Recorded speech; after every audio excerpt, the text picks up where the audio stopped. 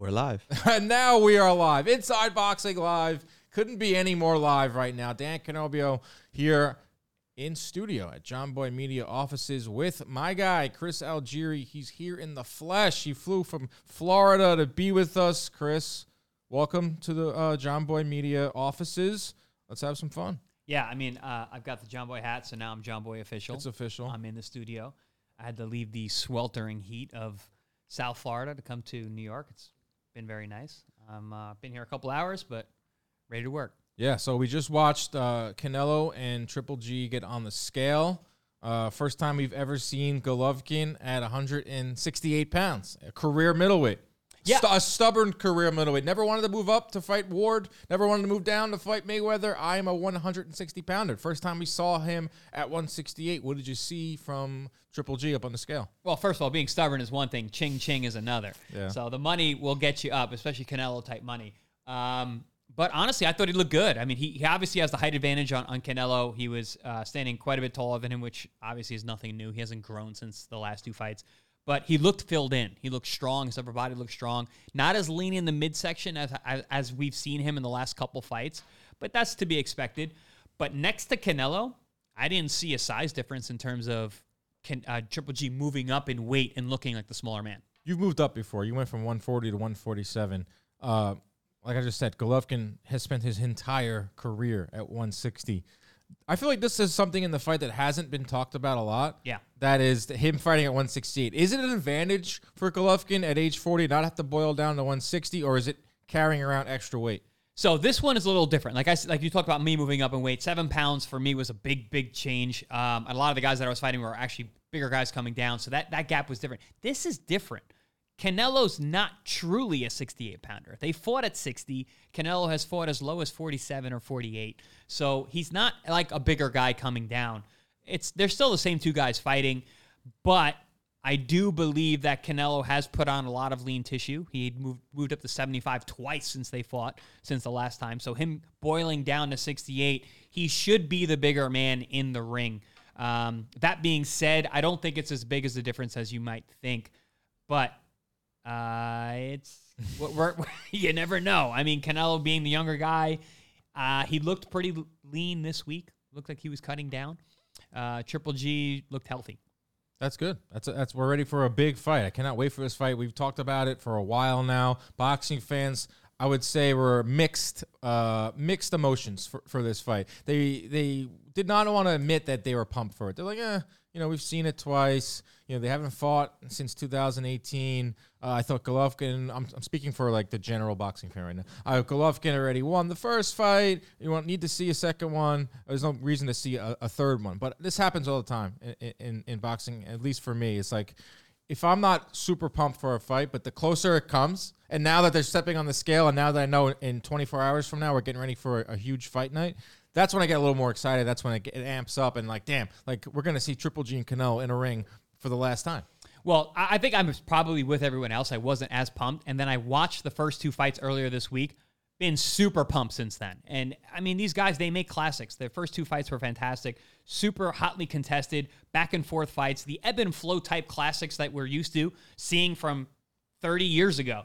So if you're not excited about this fight, go watch their first two fights. You'll be excited for this fight. My boy Hagler, not Marvin, in the chat, Triple G carrying the extra weight could be tiring. Do you agree with that? Interesting thought process. I don't know. It depends on how he treated the camp. So if he gained muscle, he gained tissue, he gained mass, then yes, he has more mass to carry around. If he just didn't cut the last week and just came in as he normally does, it's not going to make a difference. So that's something that I think the casual fan might not understand. No matter how good a shape you're in, guys will still cut water the week of the fight. Maybe he just didn't do that. Maybe he got in the same shape that he normally does and then just didn't cut the water the last couple days. Nice. I love this. We're going live. I love being live. We're here with you here for the next hour or so talking about this big fight, Triple G and Canelo Alvarez. We got our boy Ronnie. He's got his own camera now. Say what's up, Ronnie. What's up, Ronnie? Ronnie, you are, I wouldn't say you're a boxing fanatic. In fact, you probably didn't watch any boxing. Soon to be boxing fanatic. I was safe to say you didn't watch much boxing at all until you linked up with this show.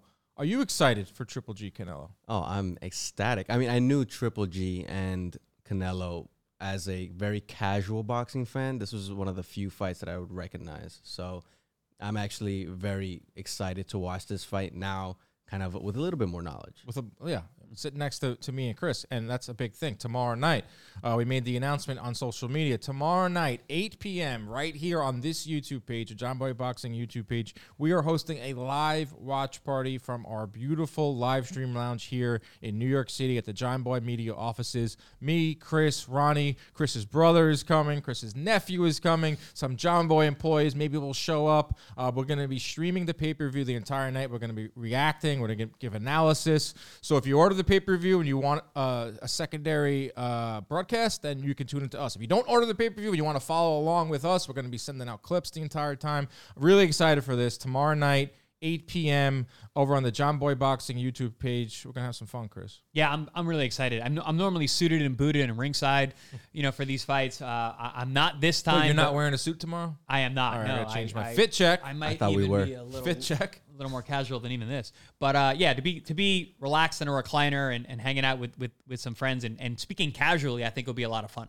Yeah, so that's tomorrow night, 8 p.m., John Boy Boxing YouTube page for our live watch party. It's going to be a great time. Before we get into talking more about this main event, let's talk a little about the undercard, Chris. We didn't talk too much about that on the show we did on Thursday. It's pretty good undercard. You've got Bam Rodriguez. You got Gabe Rosado. People know Gabe Rosado's got a tough fight. You got Ammo Williams opening it up. Ammo Williams, Kieran Conway, first fight of the night. Ammo is a guy that I think Matchroom's pretty high on. 160-pounder, explosive. Obviously, we know he had his mental health issues, and he's back in the ring. So we're going to see Ammo Williams lead off the show, Kieran Conway. I know you've covered a lot of Ammo's fights. Yeah, someone else who's really high on Ammo Williams is myself. I've called a few of his fights. I've interviewed him a few times, spoke to him many times outside of the ring. Actually called some fights with him. So yeah, he's good on the mic. He's very good on the mic. Very good on the mic, and he's even better in the ring. So looking forward to this step-up type fight. Conway is a very, very tough guy, very capable. So this is definitely a step up for Ammo Williams. But, I mean, Ammo has been phenomenal in his step-ups. His Cordell Booker fight, his last fight, which I thought was going to be, I mean, it was a step-up, but I thought it was going to be a test, was not. He blew him out in 2 rounds. I mean, he's that level of prospect. We could see the same thing on Saturday night because he is that good. Ammo Williams is that dangerous. He is that explosive. And as tough and durable and solid as Conway is, I think Ammo Williams is just that kind of a special talent. Yeah, he fought last on the Katie Taylor Mendes Serrano card. First, it was on the before the bell. I remember I'm going to get in my seat before this fight. I didn't make it to my seat because he knocked him out, and that was his last fight. He's going up against Kieran Conway, a UK fighter. What do you know about Conway? Not much of a power shot. I know he moves around in there a lot, so I think Ammo's going to be try to cut off the ring and get a hold of him. So not known for a power punch if you look at his record, but he hits harder than his record. He's a little bit deceiving in terms of that sense. He fought Cisco, and he actually dropped him in that fight, and it was a very, very close fight. It was somewhat controversial decision at 154. This fight's being fought at 160, which I don't believe is going to help Conway. But like I said, he is a very capable guy. He's solid. He's got great condition. He's been the distance. He's been the rounds.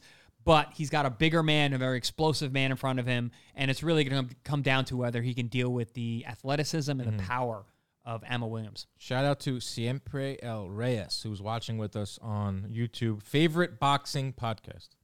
It's We right are? here. We are. We are already. Yes. There you go. We got a lot more coming. Over on the undercard as well, Gabe Rosado. Like you said, when we were watching the weigh-in, like Gabe, he just can't die. No. He just keeps popping up. He's like a cockroach. Dude, or a cat. And I mean that respectfully, Gabe. Yeah, or a cat. He's got 9 lives. I don't know what life he's on at this point, but it's getting a little bit long in the tooth. But no, I mean he is a super capable guy, solid as solid gets. But he's got a very tough fight in front of him. Akhmadiev. I called his fight against Gongora, which was a tremendous fight. Gongora fought the fight of his life, ended up pulling out the victory, late TKO. But Akhmadiev was phenomenal throughout. And so I'm curious to see how he's rebounded since the Gongora loss. But Gabe is always in there, and he's always there, and he's always going to test you. But we'll see. I mean, when I looked at the weigh-in, Akhmedov looked a lot bigger. He's built tall. like a freaking... They're built on different things. Yeah. So, which is to be expected. I mean, Gabe is not really a 68-pounder. 36 years old, Gabe Rosado. 26-15-1. That is a throwback record. Throwback record. I'm glad to see a guy like that still getting these big fights, though. And He's still like being on the big, Nate Diaz. still being on big cards, not big fights. Big cards. He's like the Nate Diaz of boxing, where in the UFC, Nate Diaz is obviously celebrated because he fought everyone. I think he has 13 losses, Nate Diaz, in the UFC. Which is a lot more common in UFC, not in boxing. That's the one thing I wish that boxing would adopt from the UFC. It would be, let's make these losses, let's normalize losses. Let's normalize. I think Israel Adesanya, now we're in a UFC podcast now, Israel Adesanya went up to what, like 205? I could be wrong here. And he lost. The Blachowicz, yeah. And it didn't really matter. He went back down to his normal weight, and now he's headlining an MSG. Like in boxing, Canelo goes up to 175, fights Bivol, and loses, drops down to fifth on the drops down on people's pound for pound list. People are saying he's washed. Yep. We did a whole segment on our show last time. Are we showing any signs of slippage?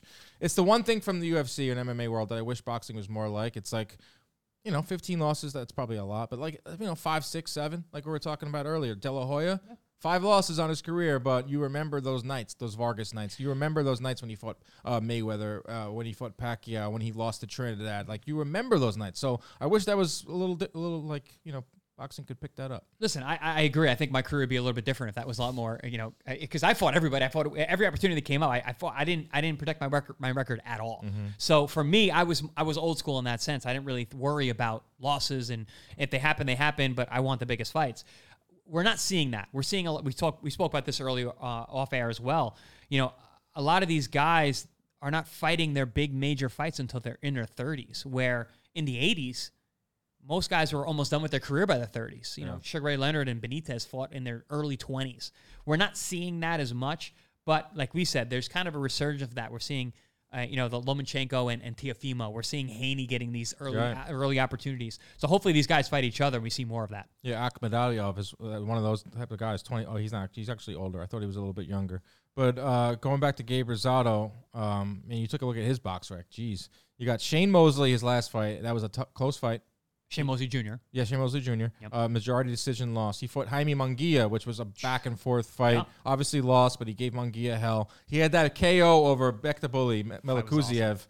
Knockout of the year. Our boy Justin Shackle presented him with the knockout of the year trophy before it. That's the reason why he's on this card, is because of that knockout gave him some life. Obviously, he fought Danny Jacobs. He fought Golovkin. I remember being at that fight at the theater. I was there as well. Bloody mess Golovkin made of him. So that is one of the other I was also fights. at the David Lemieux fight. Lemieux versus Rosado. Rosado had his eyes shut. Yeah. Which a lot of people likened to my fight with Promadikov, and I was just like, oof. That I didn't think it looked like that from the outside. But it's rough. It's rough. Gabe Rosado's been in so many fights. He's on this fight card too. Then we get to Bam Rodriguez. Yes. Jesse Rodriguez, and I heard a chirp from one of our fans. Love the show, but I wish you guys would have talked about Bam more. I was like, I'm saving it for today's show because he deserves more than just, quick little thing. Bam Rodriguez right now, in my opinion, is the front runner for Fighter of the Year. Yeah. Beat Quadras. Stopped Sor Rungvisai. Now he's going to fight 3 times. We just talked about how these guys don't fight. These young fighters only fight twice a year, or these young fighters don't get into big fights until they're in their 30s. Bam Rodriguez is the example of someone that's bucking that trend. You're talking about a guy who's 23 years old, fighting in his 3rd fight of the year, taking big risks, moving up in weight, moving down in weight. It could be a titleist in multiple divisions. Bam Rodriguez is such a good fighter. That kid's a bad man. Yeah. But he's all gas, no brakes. He wants the biggest fights possible. Let's not gloss over that Quadras win. Because not only is Quadras a fantastic champion and someone who gives everybody hell, he took that on like 2 weeks' notice. Jumped up 2 weight classes. Goes out there.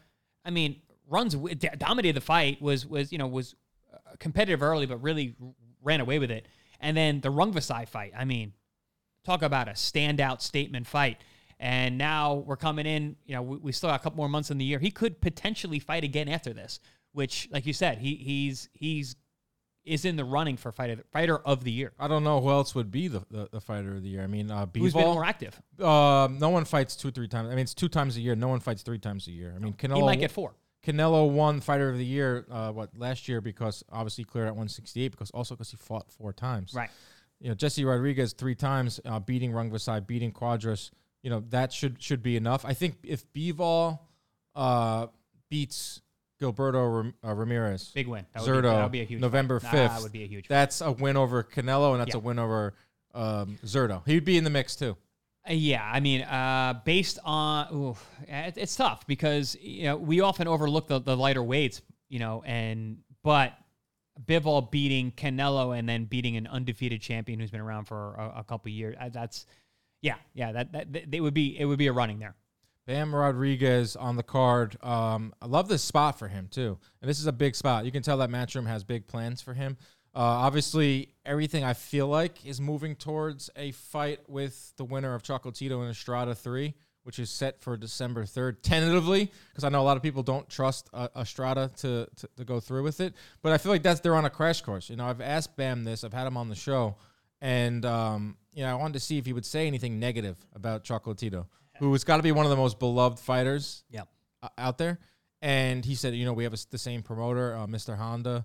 I've known him for a while. I have nothing bad to say about Roman Gonzalez, but I want to beat him, and I want to retire him. And that's the big reason why Bam is so popular right now, and a big reason why he's made a name for himself is because he's in a division with legends. Yeah. In aging legends, which also helps.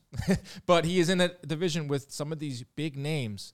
So if he can go from here, so let's say that obviously he's not going to fight Chocolatito for his 4th fight this year, if there is a 4th fight. But if Chocolatito gets past Estrada and Bam wins on Saturday night, which he should, that right there, I mean, they're both matchroom fighters. Why that fight's got to be made. I bet if you ask Bam, he's going to want to fight both at some point. He wants everybody. Estrada too. Yeah, that's what I mean. Estrada or Chocolatito, whoever wins that fight doesn't matter. But yeah, no, I mean, like you said, they're on a collision course. For that fight not to happen, the winner of the Estrada Chocolatito fight to fight Bam, I mean, I don't know what world that those fights don't happen. So, but again, I bet you Bam wants everybody. He's got that mentality. He's got that mindset. He wants to beat the legends that he grew up watching. And the thing I like about Bam, it's like Superfly has this notion where it's all just punch, big time, like volume. Like Estrada and Chocolatito broke so many CompuBox records. Right. And same thing for Rungvisai. Rungvisai throws a ton of punches as well. But that's like the one thing. Oh, these guys at Superfly, they just throw a ton of punches. The thing with Bam is he does not throw a lot of punches. He is a low volume, high accuracy guy, angles, and he beats guys in a different way, which is pretty refreshing. It's a different style for 115. Yeah, I mean, he fights more like those the lightweight to middleweights fight where they're setting up their power shots and they get guys out of there. Bam knocks people out. Like you said, a lot of the flyweights, a lot of the American fans aren't familiar with the smaller weights because they don't score knockouts the way that the lighter weight, the middleweights, the heavyweights do. But Bam does. Bam fights in a style where seems like he's much bigger than he is. Mm-hmm. So yeah, you're right. That's a great point. The way that he stylistically fights, that he sets up his power punches and gets guys out of there, makes him a crossover star. Yeah, he lands 44% of his punches, throws 55 punches thrown around, which it's pretty low for that weight class. You're talking about a division where Chocolatito, routinely throws over 100 punches around. Estrada as well. He landed 9 jabs per round. That's double the weight class average for 115. 53% of his power shots. I mean, you go about 50%. That's like one thing that Roy would always say on HBO.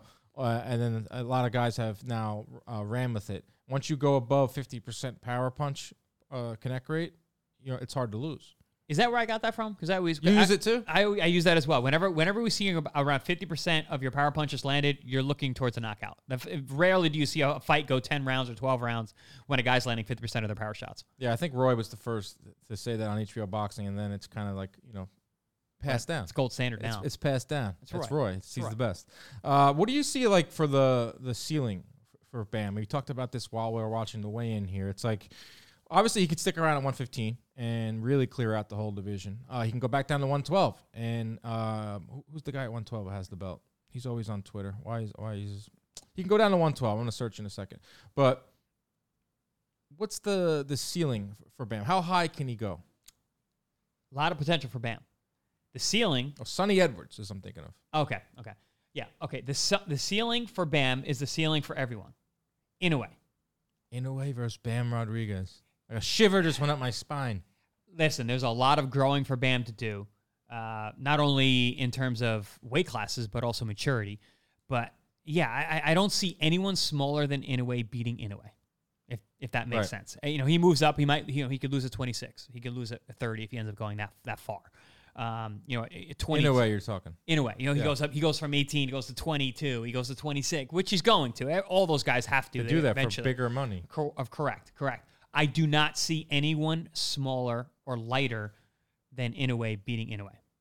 Oh my God, Inoue versus Bam Rodriguez. Give that 2 years at least. He's 115. I don't know if is Bam really. You think he's more of a 115 naturally or 112? Well, he jumped up to fight Cuadras. He can go back to 112. Inoue, he looked when he fought Nonito in the rematch. He looked big for the weight class. He looked like he's on his way up. So I think weight wise they're far apart, but he's the ceiling I think for everybody. Inoue's a bad dude. He's so good, and I know hardcore boxing fans know how good he is, and he's on everyone's pound for pound list top 5. But I also on the same end of it, I feel like he's underrated in a way because he doesn't fight in the U.S., doesn't really speak English, never see interviews with him. But he, Top Rank signed him, and I thought, oh, great, we're going to see him 3 times a year on ESPN.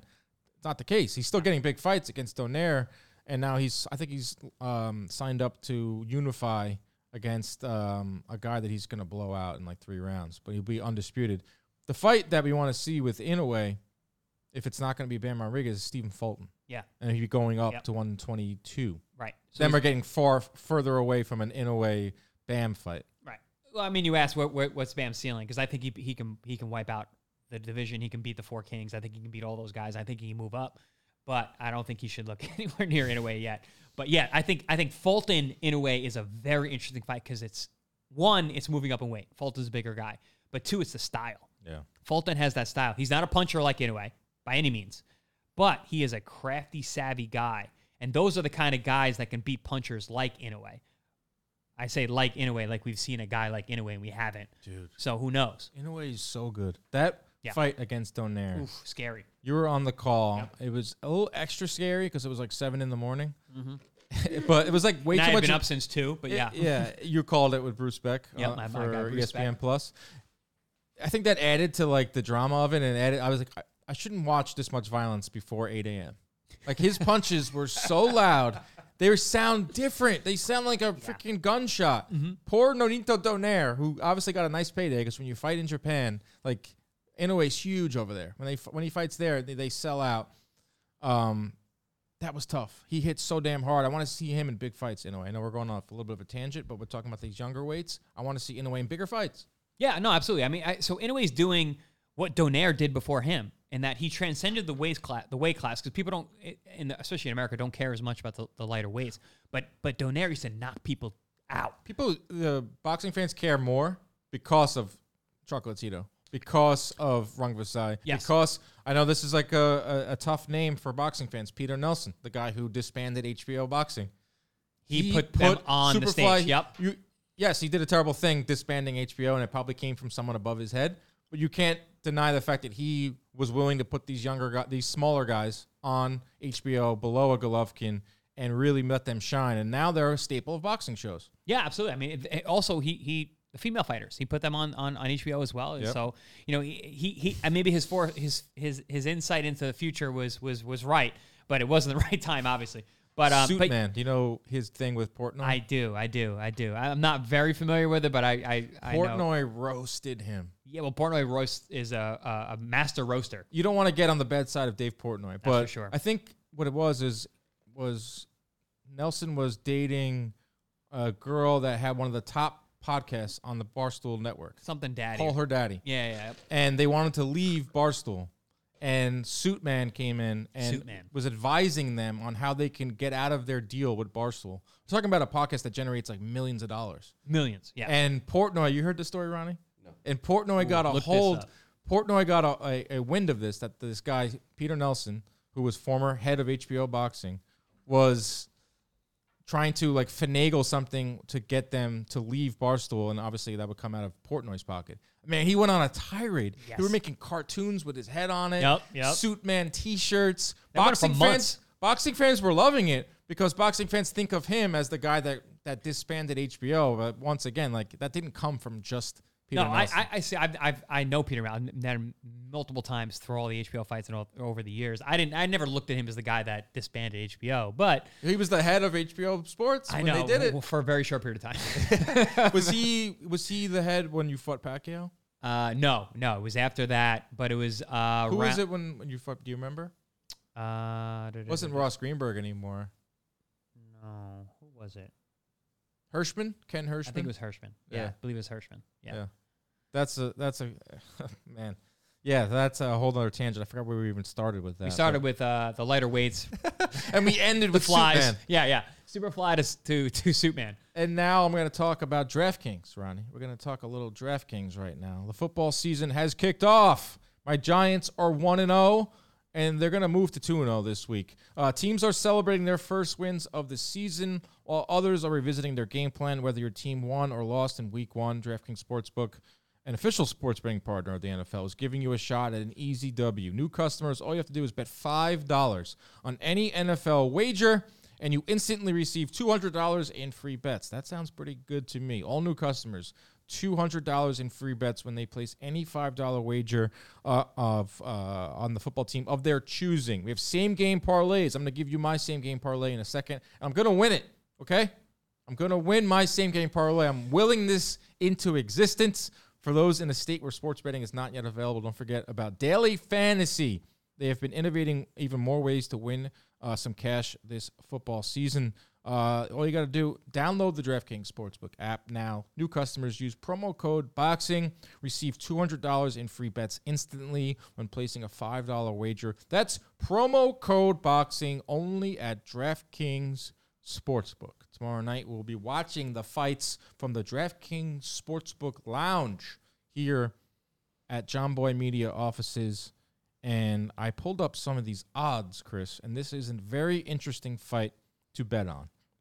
We know a lot about Canelo. We know a lot about Triple G.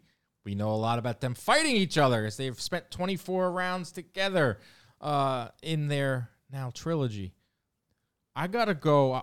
I mean, I went over a lot of these numbers. Golovkin is a plus 370 underdog right now. It's a pretty sizable dog. It's been growing too. It's been growing. And Golovkin, I don't know what it is now after the weigh-in. That usually, that's the lines move a little bit. Effect, yeah. The under in this fight is 10.5 rounds, and you can get that at plus 150. Golovkin by knockout. Canelo's never been knocked out. Never been knocked down. Plus 850. You got Canelo by knockout. Triple G's never been knocked down. Never been knocked out. Plus 140. Wow. Canelo by decision, which this is actually pretty good value. Canelo by decision. So if you think that Golovkin will be standing at the end of this fight, and Canelo doesn't have the power, it doesn't throw a lot of punches, plus 105. That's interesting. Plus money. Okay. And then you got both. So the stature of this fight, it's a big fight. So DraftKings rolls out a specials. They have a whole special section. Both men to get knocked down in round 1. Plus 50,000. Yeah. That's Put about right. $1 on that, you can walk away with $50,000. Both guys who've never been knocked down in their career go down in the first round. That's one way to make the first round very interesting. I'm doing it. Tomorrow when we stream it, I'm doing it. I'm putting $1 on If you that. put $1, I'll put 2. Okay, and then we'll split it, okay? Okay. And what do we also have? Canelo, let's just say Golovkin says, screw it, I hate this guy. I'm going to hit him in the nuts 400 times. I'm going to drop kick him. DQ. DQ's plus 10,000. Canelo, Triple G says, this is my last big fight. I really don't like you, Canelo. So Canelo I by already DQ. made my $100 million. I'm going to put you in a sleeper hold. I think that should be more than 10,000. Yeah, I agree. Because the chances of that are less than the first round knockdowns. Yeah, the special section is insane. Golovkin to be knocked down in rounds 1 through 3 or 10 through 12, plus 250. Golovkin to be knocked down in rounds 1 through 6, and Alvarez to be knocked down in 7 through 12, plus 1,600. And they get bigger and bigger. Some of these, there's some really wild ones on here. Golovkin be knocked down in round 1 and Alvarez be knocked down in round 2, plus 15,000. I feel like that one should be even bigger. Yeah, that should be bigger. Both fighters that get knocked down 3 times. That should So be we're huge. entering like Fury Wilder Right. territory. 50,000 plus 50,000. Okay. So there's a lot to bet tomorrow night. But here's my official picks. Told you I'm going to win this one. This isn't exactly what I think is going to happen. This is where I think the most value is. Canelo Alvarez to win in rounds 7 through 12. He wears him down. Canelo's a slow starter. You know this. Throws like 35 punches around. Likes to download the data. Do you like that term? Do you use that when you call fights? No, I don't. I would say upload. He upload The data. uploads the data. He, Golovkin at 168, a little more, got a little more extra on there. Yeah. A little more durable. Not that he's not durable, but Canelo stops him late. Maybe 10th round. Jonathan Banks waves the towel. Canelo finally gets a decisive win over Golovkin. Get that at plus 220. I'm going to parlay that with our boy Bam, who we love, to win in rounds 7 through 12 as well. Plus 110. If my math is correct, that is a plus 330 value. And this isn't outlandish.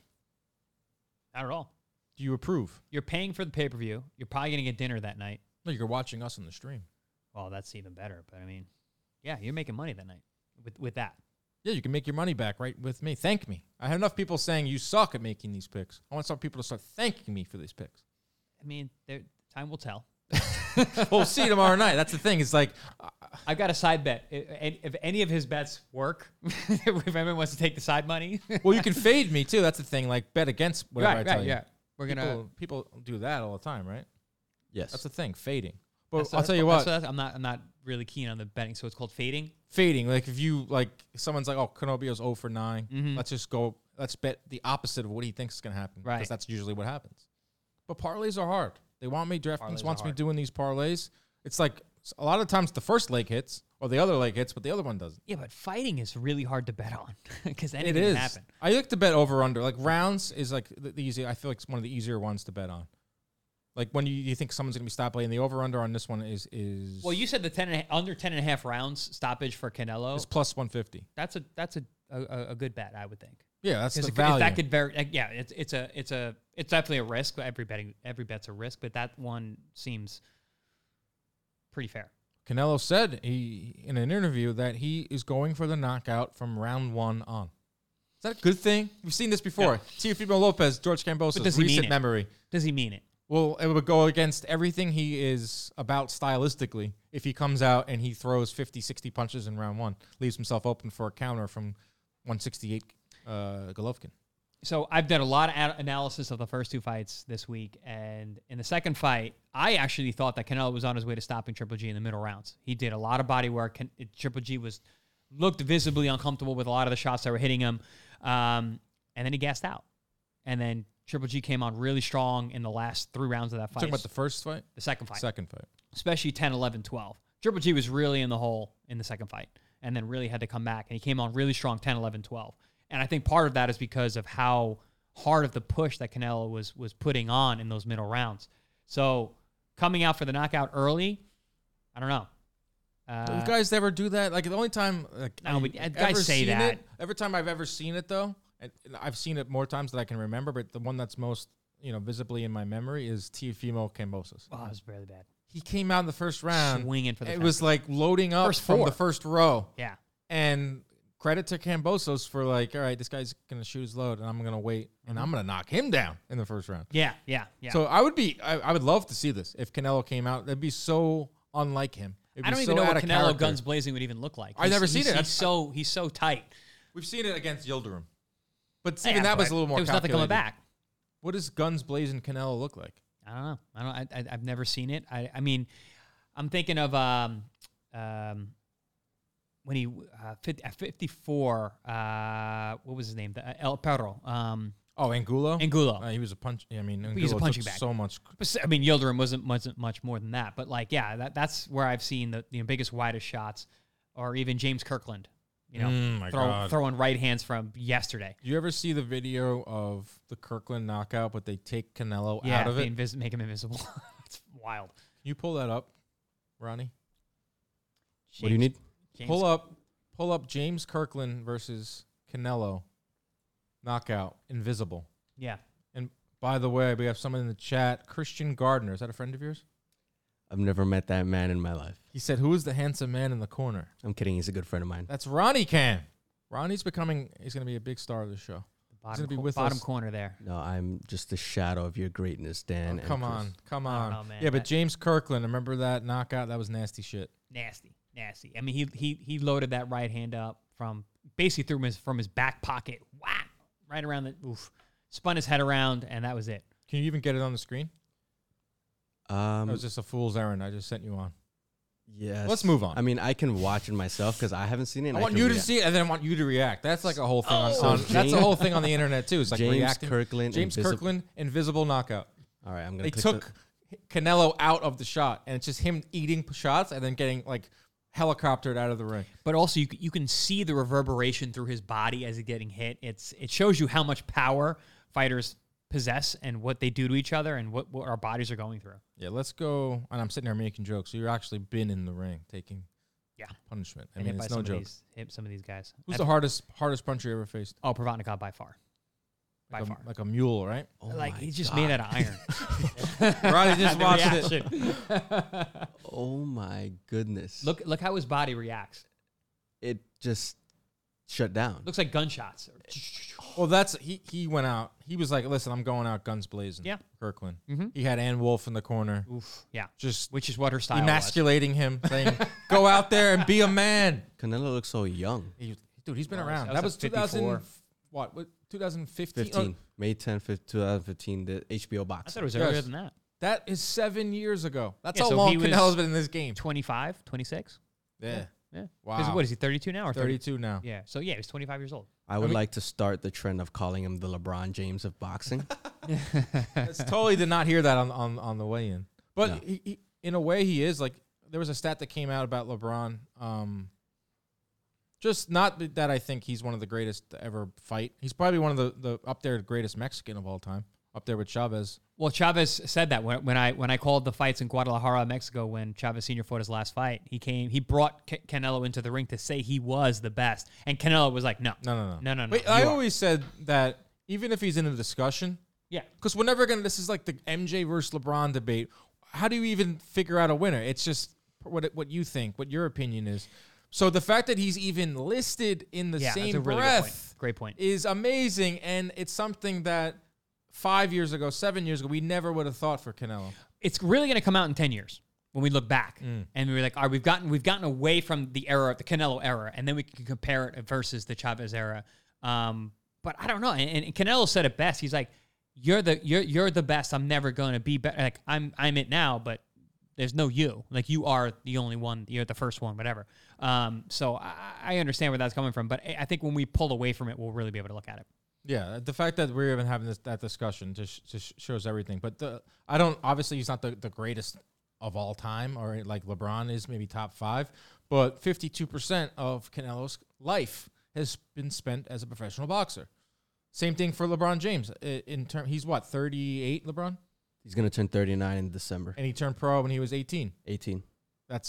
I can't do the math on the fly. This isn't a math Yeah, podcast. this is going to be his 20th season in the NBA. So more half of his life so too. over 20 years as a pro. Yes. Right, he turns out big crowds. We just saw that weigh in. He's single-handedly keeping the sport afloat. I can't wait for this. I can't wait to see this fight tomorrow night. Want to do path to victory? Yeah. We'll start with Golovkin. No one's really giving him a chance. Vegas isn't giving him a chance. I'm not giving him a chance, which actually might bode well for him. I picked against him, so he's probably going to win. So His chances just went up. By you saying he's going to lose, his chances went up. So what is Gennady Golovkin's path to victory to finally getting that official win over Canelo? Okay, well, number one, he has to start fast.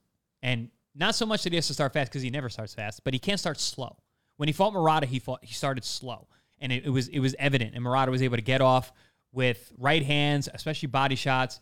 So I think Triple G has to start fast. He cannot get himself into a hole and then have to dig himself out like he did in the second fight. In the first fight, he started very fast. He won a lot of those first rounds. In the first fight, out of the first 8 rounds, I only gave 2 to Canelo. And then Canelo rocked back. The first fight. You gave Canelo 2 rounds. So it was 2 out of the first 8. 6-2. I did 6-2. Through 9. Through 9. Wow. And then Canelo roared back at the end. And I had Gennady Golovkin winning the first fight, which I think a lot of people do, even though it was considered a draw. So that's number 1. He has to start fast or AKA not slow. Number 2, the jab. The jab. That's his best weapon. It's the most accurate jab in boxing. He's very, very busy with it. It's the punch that gave Canelo the most trouble when he fought Bivol. Those shots banging on his head. Why was Canelo not able to handle Bivol's jab, and why was he able to handle Golovkin's? The difference with Bivol was the footwork, his in and out, his ability to change range. Golovkin doesn't have the footwork. Triple G is essentially a plotter. He's a very accurate, sharp plotter with actually, he's got pretty good defense. I know he gets hit with a lot of punches. He doesn't get hit clean a lot until recently. So he's a kind of guy. He comes forward. He's a plotter. He does not have that in and out defense, in and out foot movement like Bivol does. So completely different guys in terms of comparing those two. But the jab was the main weapon for Bivol for his victory. And I think if Triple G is going to win this fight, he's going to have to really utilize that jab, which he did in the first 2 fights, but he has to be consistent. He also needs to fight with some kind of consistency. In the first 2 fights, he was on and off. And which we see in a lot of times when we see great matchups, we see ebbs and flows where one guy takes over and then the other guy kind of waits and then they go back and forth. If Triple G is going to win this fight, he's going to have to be consistent. It's a lot to ask. At 40 years old, yes, it is. He Especially against Canelo, yes, it is. His jab, I would not be shocked if he lands like a 10 jabs around or he will. 30% of his jabs. That's fine. He will. I don't doubt that. Starting fast, I think that might be beneficial. Yeah. 40 years old, go in there and try to take him out or make for a really fun fight. The consistency part, you could probably attest to this better than anyone in this room. You actually step into the ring. Consistency part is going to be tough. Like stick to the body, completely abandon the body in the first 2 fights. Then 14 body shots in the 24 rounds. Being consistent is going to be really, really tough, especially against Canelo, who arguably has gotten better since the second fight. Oh, yeah, absolutely. Canelo has definitely gotten better. He's changed. He's added folds to his game. I don't know if he's going to be able to utilize those folds against Triple G, though. I feel like these guys are just going to go back to what they do when they fight each other. They meet each other and they look the same every time. Like it's like all 24 rounds, you could mix them all up. They don't look like they progressed in terms of the way they fight each other. It's just who wins what round. Has that ever happened with you where you had a game plan going into a fight and then maybe you get hit with a shot or maybe something kicks in and you just game plan goes out the window? Oh, countless times, especially early on in my career where the game plan was to box and then you get cracked and it's like, you know what? Or I go into a fight and be like, you know what? I'm just not feeling it today. I don't want to box. I want to fight. I just want to fight. Wow. And that happens and you got to have to make that game time decision. As you get up, you really have to just pull the reins on that and grab your nuts and put them back in your trunks and be like, okay, do what you're supposed to do. How hard is that though? When you got people... we're watching, we're sitting there in the crowd, drinking, yelling. It's like an insane atmosphere. That's the difference between a world champion and a prize fighter. Right. You have to rein in your emotions and say, you know what, and make that decision in your head. Like, I'm not fighting my fight. I got to get back to boxing. That must be really hard to do. Oh, absolutely. Absolutely. But both these guys are such high level guys. They've been to the top. They've been to the mountaintop, both of them. So I don't think that's going to be as much of a factor for these two than we would see with maybe other fighters. All right, so that's Golovkin's path to victory. You're saying he needs to... Start fast, utilize the jab, be consistent. Love that. Let's go to Canelo. Obviously a huge favorite in this fight. Everyone's picking him. Most people are saying he's going to stop him with a body shot. We've seen from Canelo at 168 is dominance. What we've seen from Canelo against fighters taller than him, dominance. 175, it's sticking in a lot of fight fans' mind, a little bit of slippage. Where do you see Canelo and what's Canelo's path to victory? Number one, go forward. I think he learned in the 12th round of the first fight that he was in less danger moving forward on Triple G than moving backward. He spent a lot of the time in the first fight on the ropes in the first fight, and I swear I think he lost a lot of those rounds. In the 12th round, he stood his ground, he came forward, threw a really hard combination as soon as the round started, and then pushed Triple G back the rest of that round. And even though the punches are big, Triple G, I think, is actually the harder puncher of the two. He was able to take them much better, and he took that into the second fight. He started pushing forward immediately. He won over the Mexican fans because of that. He just ran out of gas towards the end of the fight, in my eyes. So, number one, he has to push forward. He has to be consistent. He has to go at Triple G and fight him head on. Number two, he's got to utilize his own jab. I think What is Canelo's jab? I feel like he never talks about his jab. He never talks about his jab, but it's a very good jab. No one talks about his jab. It's a very good punch. It's a very good jab. He sets punches up really well with that. It's just that he's gotten away from it recently. He's been fighting a lot of bigger, taller guys where he has to wade in. Think Caleb Plant. Think Kovalev. Two guys that he wasn't trying to out-jab. Right. You know, he was just moving in, kind of wading through the jabs here and there. A lot of his jabs are eye-catching, but they're not consistent. He doesn't throw a lot of jabs. I think in this fight, he has to utilize that jab while coming in and staying low. So if he comes in, sets the tone as is going in a jabbing contest with Triple G, where he's able to push him back and while being aggressive, I think that's going to be important. Number three, the body. Hammer the body. What have we seen the biggest weakness in Triple G since the Canelo fight? The body. Body shots. He's been hurt by Derevyanchenko badly. He's been hurt by Murata, who's not a body puncher at all. At all.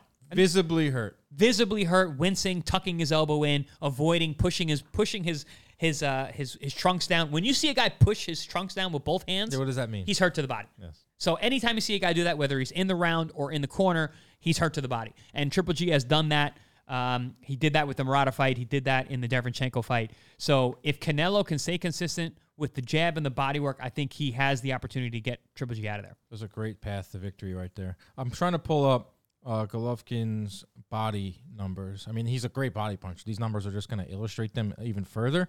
The Matthew Macklin fight my God. is burned in my mind. Yeah. Breaking his rib, hitting him with a left hook to the liver. You're talking about Golovkin. Golovkin, yeah. I'm talking about Canelo being a great body puncher. Oh, well, I mean, forget it. But why did Golovkin abandon the jab in those two fights? The first two fights. Golovkin abandoned the jab in which fights? In the first two Canelo fights. I wouldn't say he did. They're just so this comparing these two guys is really tough because they're such polar opposites in terms of visually. Canelo is such an eye-catching puncher and combination thrower. Yeah. And then Golovkin's so subtle. Like those jabs that he throws on the inside, they're super short, they're super tight. He just gets his head offline. A lot of those jabs that were thrown, they're not as eye-catching as a lot of the jabs that maybe Canelo was throwing. But I do think the jab was an important weapon. I think he needs to make that the kind of weapon that he utilized throughout his entire career. But it's hard to do against Canelo. That would be interesting if out of nowhere he starts throwing to the body in this fight after not landed much in the first two fights. So you can check because again, I did a lot of analysis for this fight. I think it was round number 4 of was it the first fight?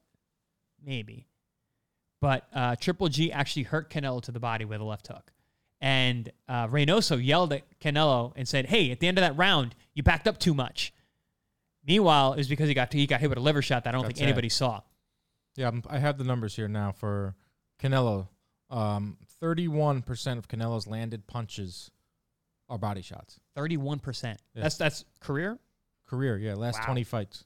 Wow. Well, just 13% of Triple G's are body shots.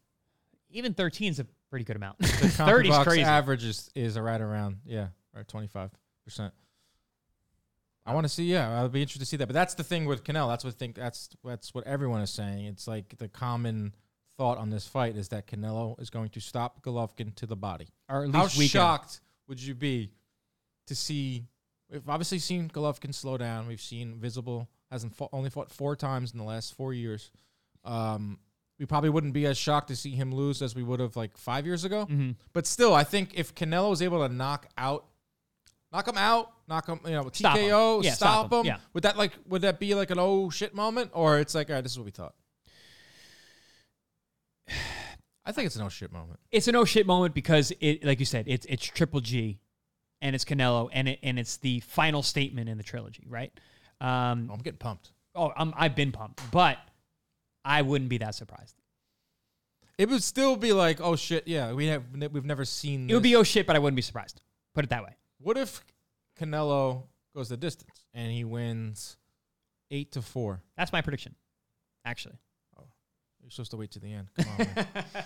No, I'm kidding. Who cares? We're not going towards conventional. Well, James Burrell, normal, intelligent people discussing boxing instead of fake gangsters talking over each other. Is this allowed on YouTube?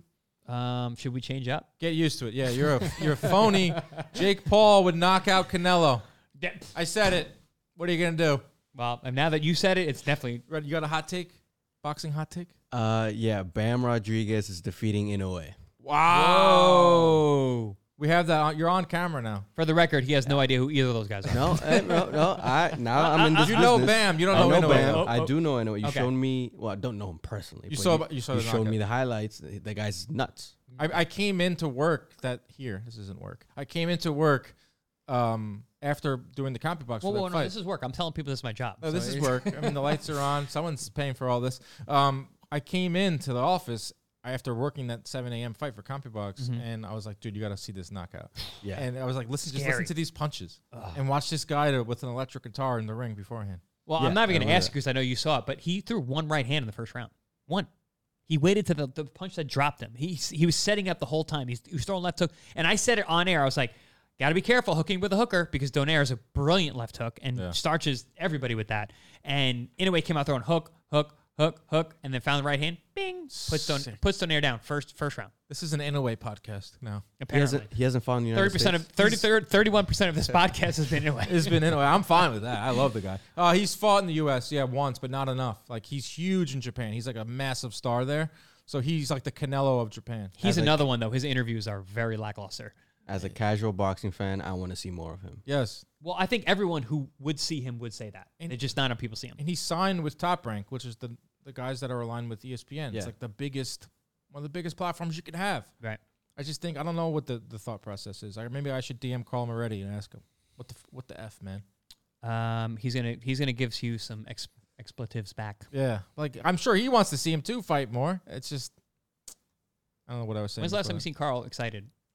Very rarely. He plays golf. Yeah, That's it. when Notre Dame plays. That's Notre pretty much it. Dame, golf, or talking about Sopranos. You were saying There you something go. about Jake Paul knocking out Canelo? Something Yeah. like that? Jake Paul was going to knock out Canelo, and then he's going to fight Mayweather, and then he's going to save. He's Again? the savior. Oh no, Jake. No, we're talking about Jake. I see. I confuse him. He's the savior of boxing. Jake Paul. Jake Paul is. Yeah. Which one's which again? Jake is the I'm shorter sorry. one. I'm too old for this. Shorter one. Okay. There's another boxing podcast or another guys out there. You know these guys, our buddies Mannix and Sergio Mora. Yep. Like Sergio is like, I wouldn't say he's angling for a fight with Jake Paul, but like he still trains. Oh. Like he'll go out of his way to trash Jake Paul any chance he gets.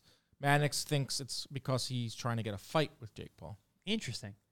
How about you? Can we get you in the ring with Jake Paul? No, he's fucking 200 pounds. So load up. Start eating more steaks. Dude, Let's go to Frankie and John's. Let's get you to one. He's coming down, Jake Paul. He's coming down to 175 now.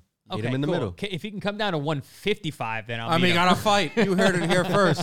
Chris Algieri. I'll fight him at 55. Jake Paul, 155. And we're going to do it right here in New York City.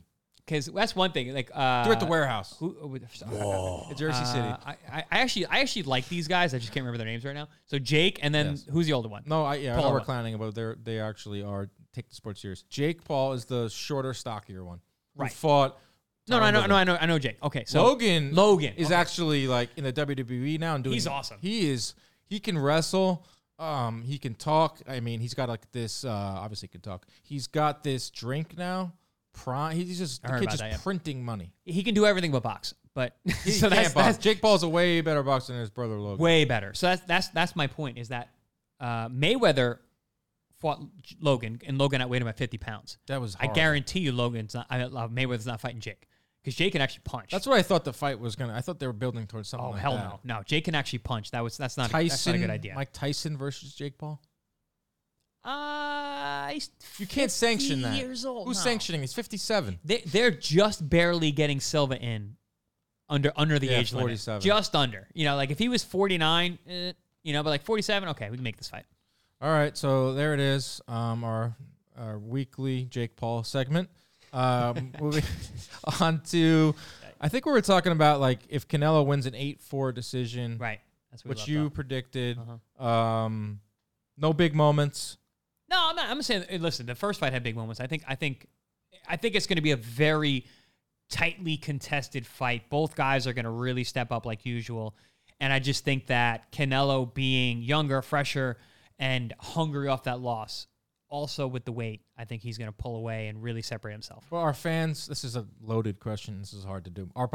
Will boxing fans be satisfied with a Canelo sound decision? No knockdowns? Yes. Or it'd be like, oh, he beat an old man and he wasn't able to stop him? Well, no, because in history, it's going to go down as Canelo is 2-0-1, which is huge, which angers me because I really think it's 1-1 right now. And I feel bad for Triple G because his legacy is affected by that.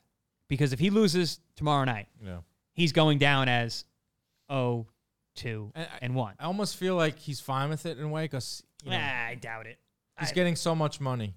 Cool, money's cool, but I mean, pride thing. legacy is forever, man.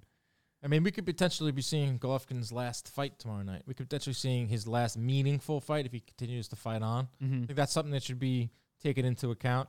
Obviously, he wants to win that one, obviously a lot of fans feel a little bit differently about Golovkin than they did 5 years ago. Like 5 years ago, he was beloved. Oh, 5 years ago, he was beloved. He was the Mexican style. He spoke to the crowd. Like, he was like, everyone loved him. He was borderline in the first fight, like, the crowd favorite over Canelo. I agree. And this is a whole damn arena of Mexican fans.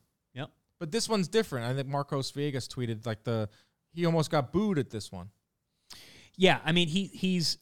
So he would say good boy who did that thing. Yeah, and he doesn't was do that anymore. No. He was made. That was like a marketing thing. Yeah, he's really pulled away from the public eye in terms of that, and the Mexican style thing. It's tough when you're fighting the Mexican guy, and is your Mexican style. That's what we said in the first one. It's like the second fight, whether you had Canelo winning, whether you didn't have him winning, you can't deny that he Canelo changed up Yeah. his game plan. He came forward.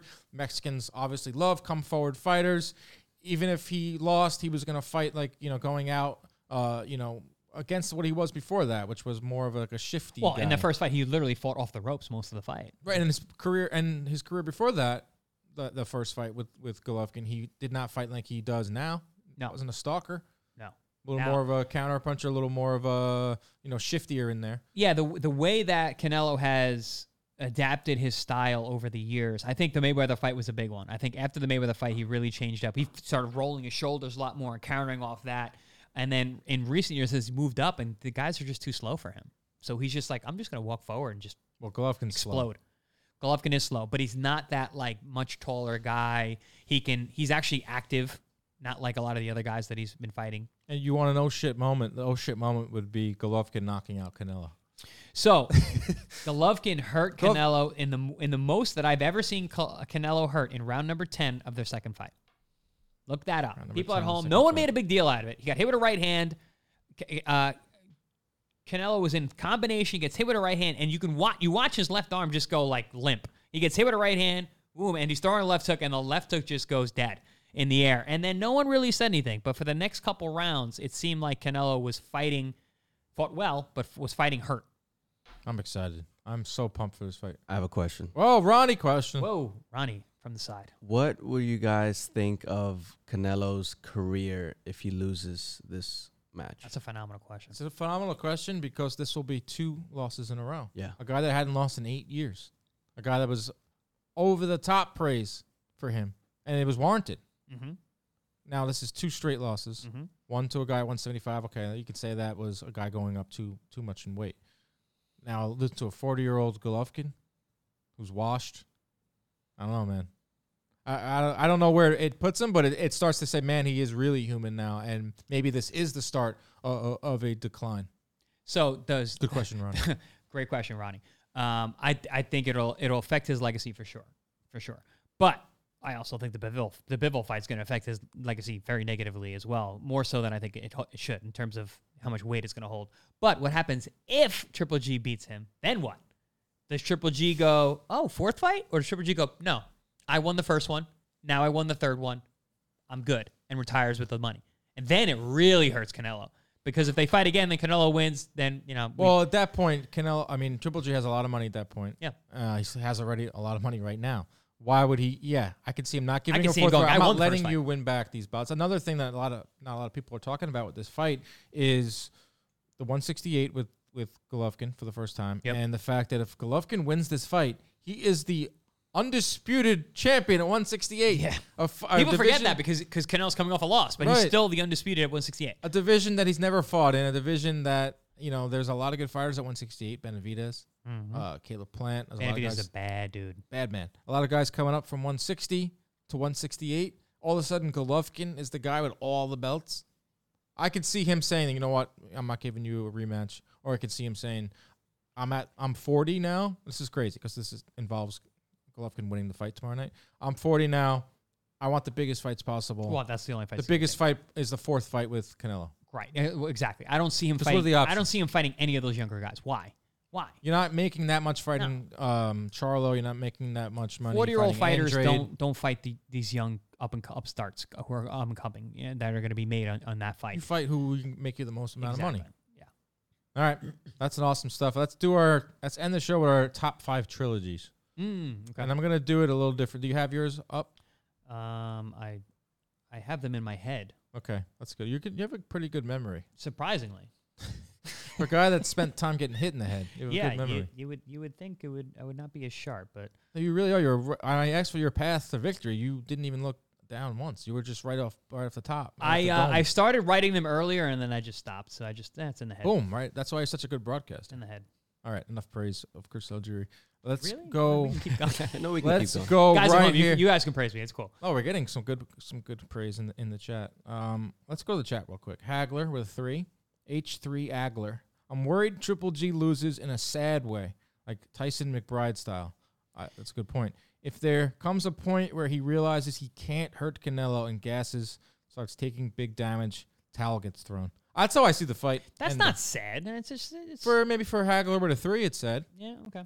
I mean, if you're a big Golovkin fan, yeah, you don't want to see him go out like that. But that's how I honestly see the fight playing out, and because that's why I took, Triple G round 7 through 12. And I think I don't think he's gonna get knocked out. I think he's gonna. If it ends in a stoppage, it's gonna be a wear down situation. Yeah, I think hurt to the body, taking too many shots upstairs. I And think then they corner wave it off. retirement's probably. I don't. I have to see who the ref is. I should probably pull that up. We haven't talked about Banks. Jonathan Banks. This is the first fight where Triple G Canelo is Banks in the corner. What's the deal with that? So I called the Zarazmata fight, which was the first fight that they had with Banks, but Right. they had multiple camps prior to that because of cancellations and then getting pushed back.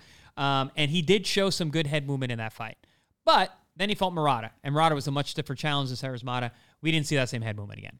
So how much of Banks are we going to see come this new fight in terms of head movement? I don't think much. I think Canelo's way too fast. I honestly, and you would know this better than me. I honestly thought the Banks thing was just. I don't want to pay you as much as I was paying Abel Sanchez. I could. Because what have you seen? Have you seen any difference in Golovkin? Again, I saw it in the Zarazmata fight because he actually Well, he was facing a guy that was. he actually slept punches. Yeah, but he was also fighting a guy that was not even Correct. on his level. Correct. Yeah. And actually, Murata is a guy that he actually could have slept punches because Murata's not a fast guy either, and he didn't. He just went back to old So I Triple mean, G. it's like Yeah, I don't see obviously he had a falling out with Abel Sanchez. That sucks, and it was over money because Yeah. Abel Sanchez did a ton of interviews talking about it. Mhm. Was not afraid to say it. What's how most of these trainer breakups happen is over money. Yeah. And he brought in Banks, and Banks, they talked up this whole thing like you're gonna see a lighter, you're gonna see Golovkin move. That's never been him. No. Not gonna change that at 40 either. You can't change something that works. You can't change it that much. So I think at high levels when you especially get late in your career, you're making minor adjustments, little things here and there, game plan, strategy stuff. But you're not going to change the style. Hagler with a 3 said it would be sad for me. You said it. I'm sorry. Yeah, you're right. One final thing in the chat. I put up a poll of who's going to win to see Mhm. what they think. Out of 21 votes, 52% Triple G. Wow. I think Well, Hagler so- with a 3 so- voted 3 times. So I did a poll on my Instagram as well, and I think What do you got? I think it was. I mean, when I looked at it early, it was very. You know what Triple that G is, heavy. though? People just don't like Canelo. I don't know. Why? As much as he's done for this sport and much as he is. See, I look at the sport differently than a fan does. I look at it as the entirety of the sport. I work in the sport. Chris, you do as well. I root for the sport to do well.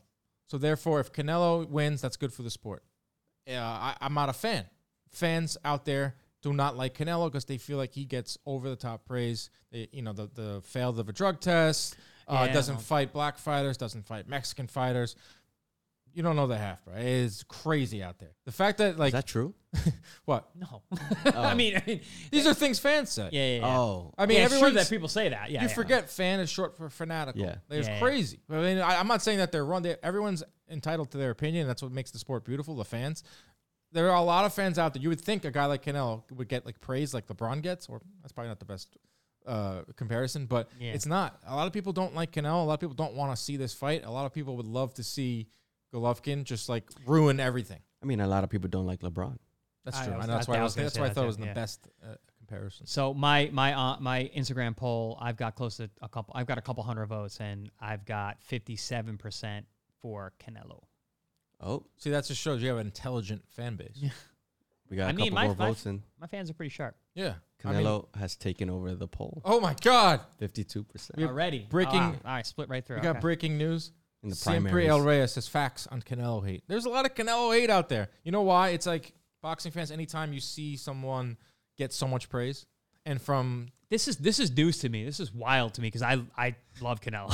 I so do I think he's great. I love both these guys. But like, if you're a fan, you might not like him. You might say, if you're a fan, well, one thing we know about boxing fans too is like some fans root for Fickle. promotions, Yeah, well, that's who. and there's a lot of fans out there that root for PBC, and they say, why has Canelo not fought Charlo? But why has Charlo not fought anybody? That's the rebuttal. That's an very easy rebuttal because Canelo has been. He fought PBC, he fought Caleb Plant. Yeah. PBC. But why not? Yeah, it went to 168, and the reason I would say is he's not Fort Charlo. At 160, I don't know what the reason is, but yeah, because he went up to 168 and he fought Plant. Yeah. But there's the talk is remember when Canelo was given the franchise belt at 160, and that was a whole mess. There's conspiracies out there. There's people that say the reason he was given that franchise belt was from Mauricio Suleiman, who's obviously very tight with Canelo, so he would not have to fight Charlo. Wouldn't have to fight as mandatory. The franchise belt pretty much gave you freedom to go to 168, gave you freedom to defend against whoever you wanted. It's like a lifetime achievement award while you were still fighting. People, that's the hate that comes from Canelo. Why doesn't he fight Andre? Why doesn't he fight any one of these slick, black fighters? And my rebuttal is going to be the same. Why don't those guys fight anybody else? They haven't really fought any high caliber guys. Well, that's Why are they whenever Canelo said that. You're going for the tip top guy. I mean, if I'm Canelo, I'm saying, okay, beat one of those guys that are coming up. You got to earn it. You got to earn it. You got to earn that shot. I'm the cash cow. Canelo has the power to pick and choose. Yes, that's another thing too. Is he remember when he said I want them to fight each other? Yeah. Let Andrade fight Charlo, and the Yeah, winner fight the fights winner. me. Yeah. But they're just waiting around now. Well, they were No waiting one around. wants to take the risk. Right, no one wants to take the risk, so they were just waiting around. But waiting. that forces Canelo to take risk and jump up to 75 and fight, whatever. Right. But, listen, there's a lot of ways to look at it. It's all about perspective. It's neither here nor there. Only thing I can say, only thing that is on paper, objectively, is that Canelo has been fighting the who's who of guys and beating them, wipes out the division, jumps up and jumping all over the weight classes. I mean, that's all. I mean, how are you going to argue that? I think this is going to be a conversation we have for our post-fight show tomorrow night on what's next, especially if Canelo wins, because I haven't even thought about what's next for Canelo because it can go so many different ways. I think he's done with his deal with Matchroom. He's obviously a free agent and he can fight anyone. There's no more British guys for him to gobble up. That's another thing too, Ronnie. We're giving you like a lesson here in Crash course. a crash course in Canelo He's hate. done with tea and crumpets. Everyone's like, this guy's just a Euro bum beater. He beats up on these European fighters. Well, he signed the deal with Matchroom and he just beat up all of Eddie's guys and then just was waiting for the And big he's got ones a here. big smile on his face. But the thing with that is, like, he looked at the division. He went to 168. He looked at the division. He still had to take those risks. Callum Smith was still huge. Callum Smith was a risk. BJ Saunders, I knew he was going to win that one. Listen, And then he beat Plant. BJ's was good, and he gave him a few good rounds. He just fucking face broke. But I'm trying to pull up Canelo's box rec. If you type in Canelo Alvarez, it doesn't come up because that's really not his name. Saul, yeah. Saul Goodman. Don't call me Saul Goodman Alvarez. Don't call me Saul. Since Jacobs, he's fought Sergey Kovalev, Callum Smith. Callum Smith started off the Euro tour. Those are two studs. Anvi Yildirim. Not a stud. Billy Joe Saunders. I think stud, undefeated. Guy that was beaten. Passed it, though. Yeah. Caleb Plant. Stud. Dimitri Bivol. It's a good run, but Yeah. for some, it's not good enough. I wanted them to fight Charlo, just because I thought it would have been a cool event, something different. PBC, Charlo's pretty popular. So say he fought Charlo and he beats him. Now we're going, oh, he didn't fight Caleb Plant. Now he didn't fight Right, BJ Saunders. He didn't. Plant had something. Plant had the lottery ticket in his hand. Yeah, which was well- that fourth belt. Right. And he's like, you know what? You have to come to me if you want to. Canelo's all about history. Yeah. So that's the reason why. There's your answer. That's the reason why Canelo gets so much hate. Every fighter gets hate. It's unbelievable. Yeah. I mean, yeah. We got trilogies. Hmm? Trilogies, best Yes, trilogies. best 5 trilogies right now because I'm hungry and I want to go eat. Yeah, I don't All know. right, let's go.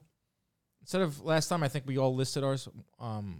Let's go back and forth. Yeah. 5, okay. 5, Yep, 4, yep, 4. yep, yep. Number 5 for me, Fury Wilder. And I already posted this on Twitter. Lou DiBella said my list is ass. Call him already. Tweeted, DM me, said your list sucks. People said Fury Wilder shouldn't be on the list. I have it on my list, and I was debating between this and Bo Holyfield because my criteria for this list is at least 2/3 of the trilogy has to be outstanding fights. Mhm. Not one good fight and then 2 shitty ones.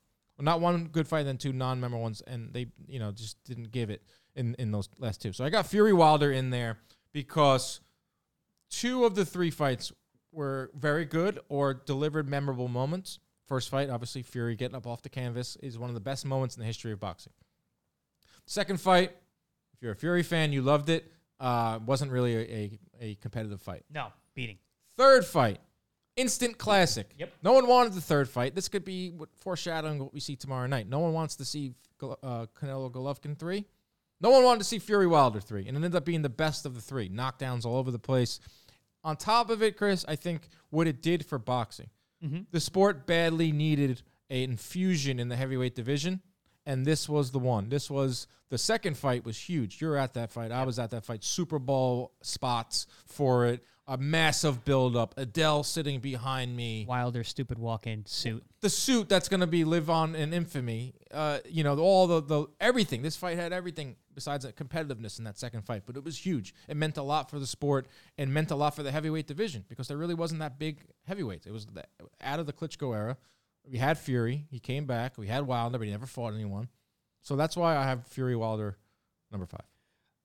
I actually have the same for my number 5, but so my criteria is different than yours. So number 1 is how good was the fight to watch? Like, was it a good fight to watch? And out of the 3, like similar to you, 2 out of 3 of those had to be really good. Number 2, what it meant historically matters to me because if we're talking about the all-time greatest, it has to have an effect. Listen, I bet you there's some journeymen who beat each other up in Providence, Rhode Island that we've never seen. Those don't care. Cool, it's a great fight. I don't want to see Rock'em Sock'em Robots. I want to see fights that matter, fights that historically have some kind of significance.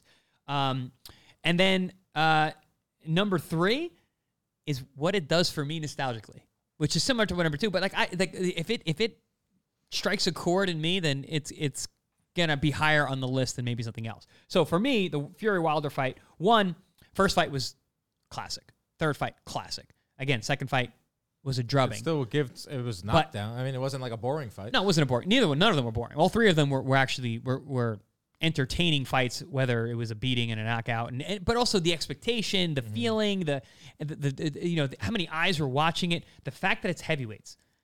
I love heavyweights, man. I really love that's heavyweights. a big moment. It's because it brought back heavyweight boxing. Yep. This is a huge, huge fight. And it really introduced the world to Tyson Fury. That first fight, I mean, Wilder was he was killing everything. Yeah. He was the destroyer. Everyone was like, this is the hardest puncher we've ever seen. And then Tyson Fury comes out bombastic with the way he talks, and no one expects him to win, really. Gets off the deck, outboxes the guy. It's a draw. I mean, listen, top 5 because we're talking all time and it's been so recent.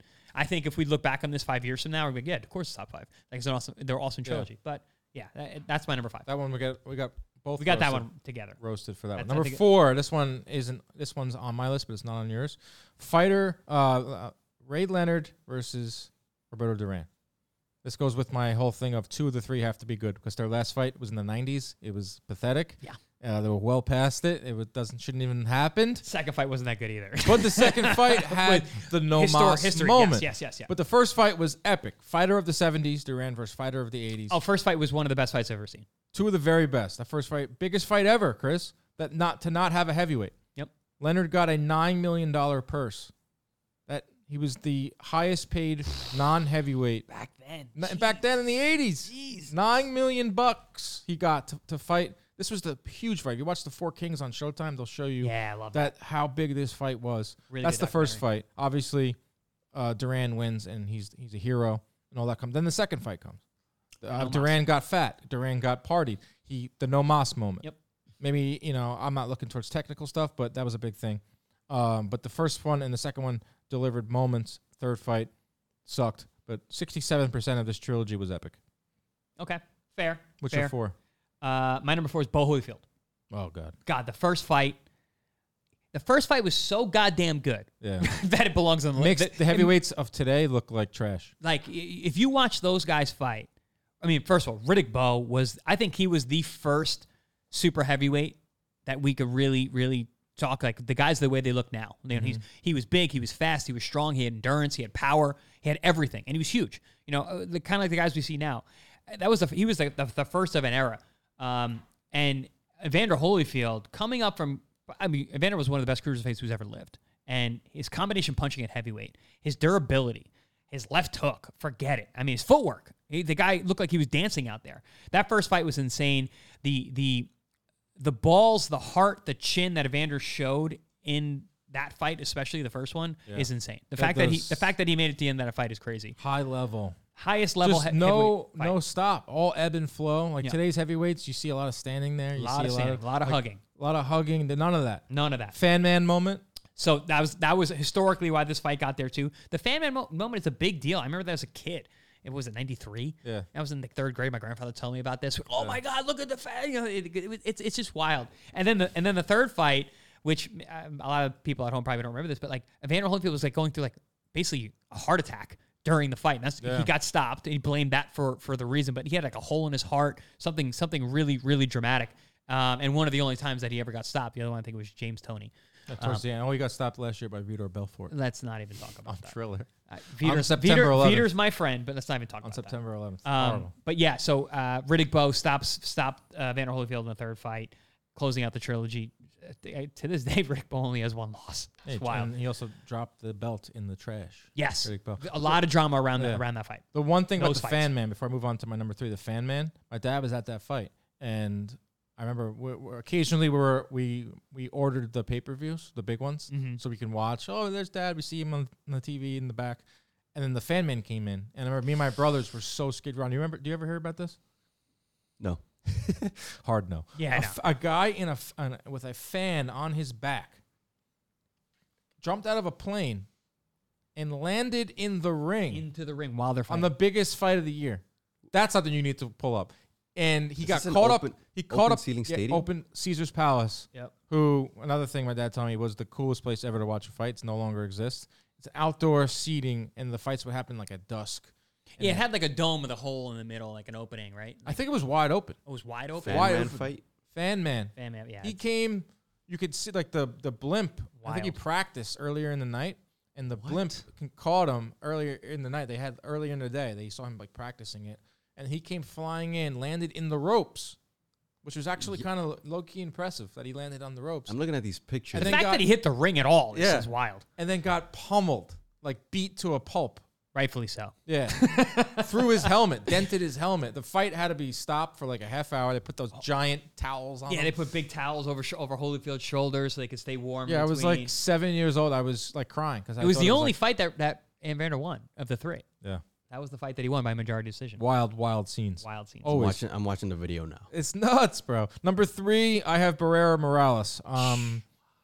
Unbelievable fights. The first and third fights were named Ring Magazine Fight of the Year.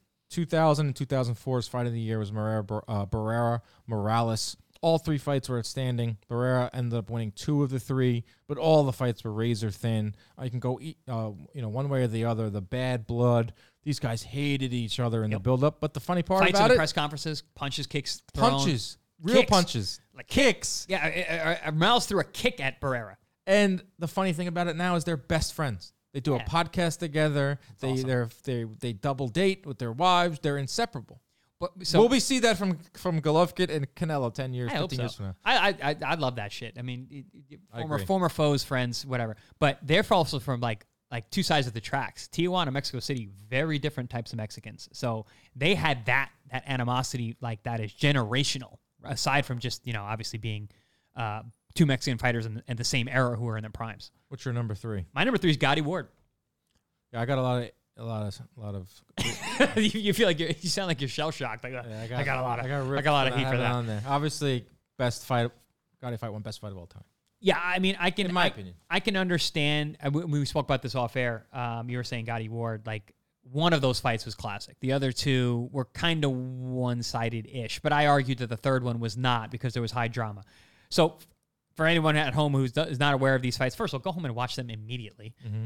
It's 30 rounds. Go watch all 30 in a row. Especially the first 10. Grab a 6-pack of beer and watch the 30 rounds of Gotti Ward. First fight, I mean, the most hellaciously violent 10-round fight that you're ever going to see in the modern era where we actually have color television. Killed each other. Gotti gets dropped with a body shot in the ninth round. Is pummeled all over the ring. Ninth round is one of the best rounds the ever. most ridiculous rounds you're going to see. Stewart on the call. 10th round, Gotti comes back to win, to box, and loses a very, very close razor decision. Second fight, Gotti shows his class as a former world champion and really just tunes Ward up. Breaks his hand as well. Drops Ward early in the fight with a right hand to the eardrum. Busts his eardrum. Ward is just fighting on nuts and guts the whole rest of the way. Gotti wins a wide decision. Third fight looks like it's going to be the continuation of the second fight, and looked like to me that Gotti was going to knock Ward out. Breaks his hand on Ward's hip. Yep. Changes the whole fight. Has to fight one-handed from there on out. Gets dropped himself by an overhand right from Mickey Ward. Makes a very, very dramatic fight. But you're right. The two of them, their skill sets were very, very separate. Gotti was a much, much better fighter. But Ward was just so gutsy. So much heart, so much chin. Made for an absolute classic. I absolutely love these fights. I could watch any of them at any one time.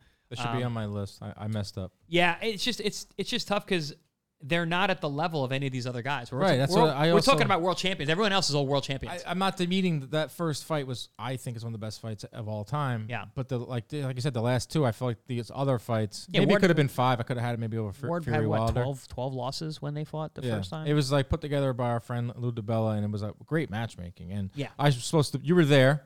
At all 3, actually. I was at all 3. My God, jeez. Crazy. I was supposed to be at the first one, but I went to Melanie Stafford's Sweet 16 instead. Melanie Stafford, you are canceled from this show. I don't even want you tuning in. I don't think she's going to, but I remember. She's out. I think she was in. I thought I saw her. Yeah, she's in the chat. You kicked her out, right? It was a great Sweet 16. We had a photo booth. I missed the best fight of all time. If I never go to a Sweet 16 again, I'll be happy. I went to so many on Long. I'm Yeah, sure you did too. yeah, Long Island. Oh my God. Did you ever go to a Sweet 16? So many. I was part of the court for a lot of them. What does that mean? I was like one of the dancers with the sweets. So Hispanic culture, quinceañera. Yeah. Oh yeah, it's big. Yeah. That was a good Sweet 16, but it was not better than Gotti Ward. Are you sure? You need to clip that out. You Great go Sweet 16, not as good as Gotti Ward. Number 2, Pacquiao Marquez. 4 fights, spanned 8 years. Some similarities to this trilogy that we're getting between Canelo and Golovkin. First fight, first round of the first fight, so epic. Yeah, I mean, 3 knockdowns. 3 knockdowns. And then come back to get a draw. Come back to get Marquez. a draw. Wild. The whole thing was epic. Ends with the 4th fight that nobody wanted, and it ends with Manny Pacquiao absolutely laid out Starched. in the arms of Mitt Romney. He fell into Mitt Romney's lap. Face down. Pacquiao iced. Exclamation point. Could see that tomorrow night. We could. I don't think so, but we could. We could see that tomorrow night, Chris. But you have to remember that Pacquiao was beating the shit out of Marquez prior to that Knocked knockdown. him down. Broke his nose. Was really. I mean, he got dropped himself, Pacquiao, but like he was really, really tuning Marquez up in a way that we had never seen in the prior 3 fights. What was that, 2012? And you fought him 2 years after that? Yeah. Damn. Pacquiao, and then he went away for a while, and then he fought Rios. Fought Rios Then he fought first. you. Then he fought me. Then he fought Mayweather. Tim again, Bradley. Oh, then he then fought Mayweather. Vargas. Then it's just right after me, he fought Tim again, beat him again in the third time. Pacquiao Marcus is my number 2. What's your number 2? Barrera Morales. I mean, I vividly remember watching this on my friend Vinny Russo's. I was sitting on his carpet in front of his bed watching this fight on HBO on a TV about as big as this computer screen right here, and just freaking out. And as soon as we were done, we just did push-ups because it was just such a badass fight. Oh my god! But all of those fights were awesome. I was a huge Barrera fan, always was. I hated that, even though Junior Jones is the man. Hated that he beat Barrera those 2 times, Poison. But huge Barrera fan. So for me, it was kind of like, that was like, when you root for your team, I was rooting for Barrera all 3 of those fights. So I was like always like on edge. Oh, just like so much. I want you to win. I want you to win. I want you to win. First fight was so good that the second was a pay-per-view. And at that time, that was not a thing. Yeah. Al Bernstein just checked in. Hall of Fame broadcaster, one of the best to ever do it. Dan, I have to go against your Duran Leonard pick. Hey, Second fight ended weird. Third fight was a dud. I like the others on your list, on both lists. Aye. Al Marquez Vasquez. Okay. Those fights are brutal and good. And I got like a bad taste in my mouth from those. I don't know why. Like, they're so violent. Vasquez's eye is still really bad. And also, I feel like neither one of them were the same ever again after those fights. I hate that. That's not why they're not on my list, but that's what comes to mind thinking about that. All right, and then obviously number 1, Ali Frazier. I feel like we don't even have to talk about it. It's the only reason I didn't put. So I think Brian Morales actually for me is probably the number 1. But you can't do a trilogy list without putting Muhammad Ali, Joe Frazier. That's so corny. We both did that, but it's like so we don't like get our jobs revoked. Yeah, we'd be fired from the boxing. The boxing gods would literally strike us down. They cancel us. John Boy here probably Apollo and Rocky would literally kick us out. Exactly. Like if we don't put Ali Frazier number 1, then we should have put it 2. If we really want to be hot take artists, don't put Ali Frazier on the list at all. Oh. And then watch the numbers. Yeah, comments, and then I just say Ali overrated because I had Pacquiao. Not the greatest. Pacquiao Morales was another one that I had on my broader list. Oh, they're good. Those too. fights. We could probably you can do 10, but we kept it to 5. We'll end on this. Once they step into the ring tomorrow night, it's officially a trilogy. Will this slide into a top 5 given how good those first 24 rounds were? Yes, first 2 fights were great. Simple as again, if they're watching them this week, I mean, these fights are awesome, and it's 2 guys that are really, really important in the sport. And I think regardless of what happens tomorrow night, I think these guys will be on a top 10, potentially top 5 list. Who knows how it's going to end tomorrow night? The trilogy comes to an end. If you're listening to this with us today, I appreciate everyone in the chat. We're going to start doing more live shows. More and more. We have our live stream tomorrow night, 8 p.m. on the John Boy Boxing YouTube page. Tell a friend. If you're not going to order the fight and you want us to be your eyes and ears, you're going to have a good time. Ronnie's going to wear those glasses. We're going to have some adult beverages. We're going to order food. We're going to give our commentary. Hopefully something crazy happens. We're going to have everything tomorrow night, 8 p.m. on the John Boy Boxing YouTube page. Who knows? This could be an absolute barn burner. We can get a crazy night. We all have a good time. And if you're listening to this, on the podcast on Saturday, get ready for a huge fight. Chris, any final words? Yeah, and if it's not a barn burner, it'll be fun watching and listening to me and you talk shit. Exactly. We're going to talk a lot of shit. Hopefully there's some crazy shit happens. Fan Man comes, mixes. No, he actually died. Let's end there. Goodbye, everyone.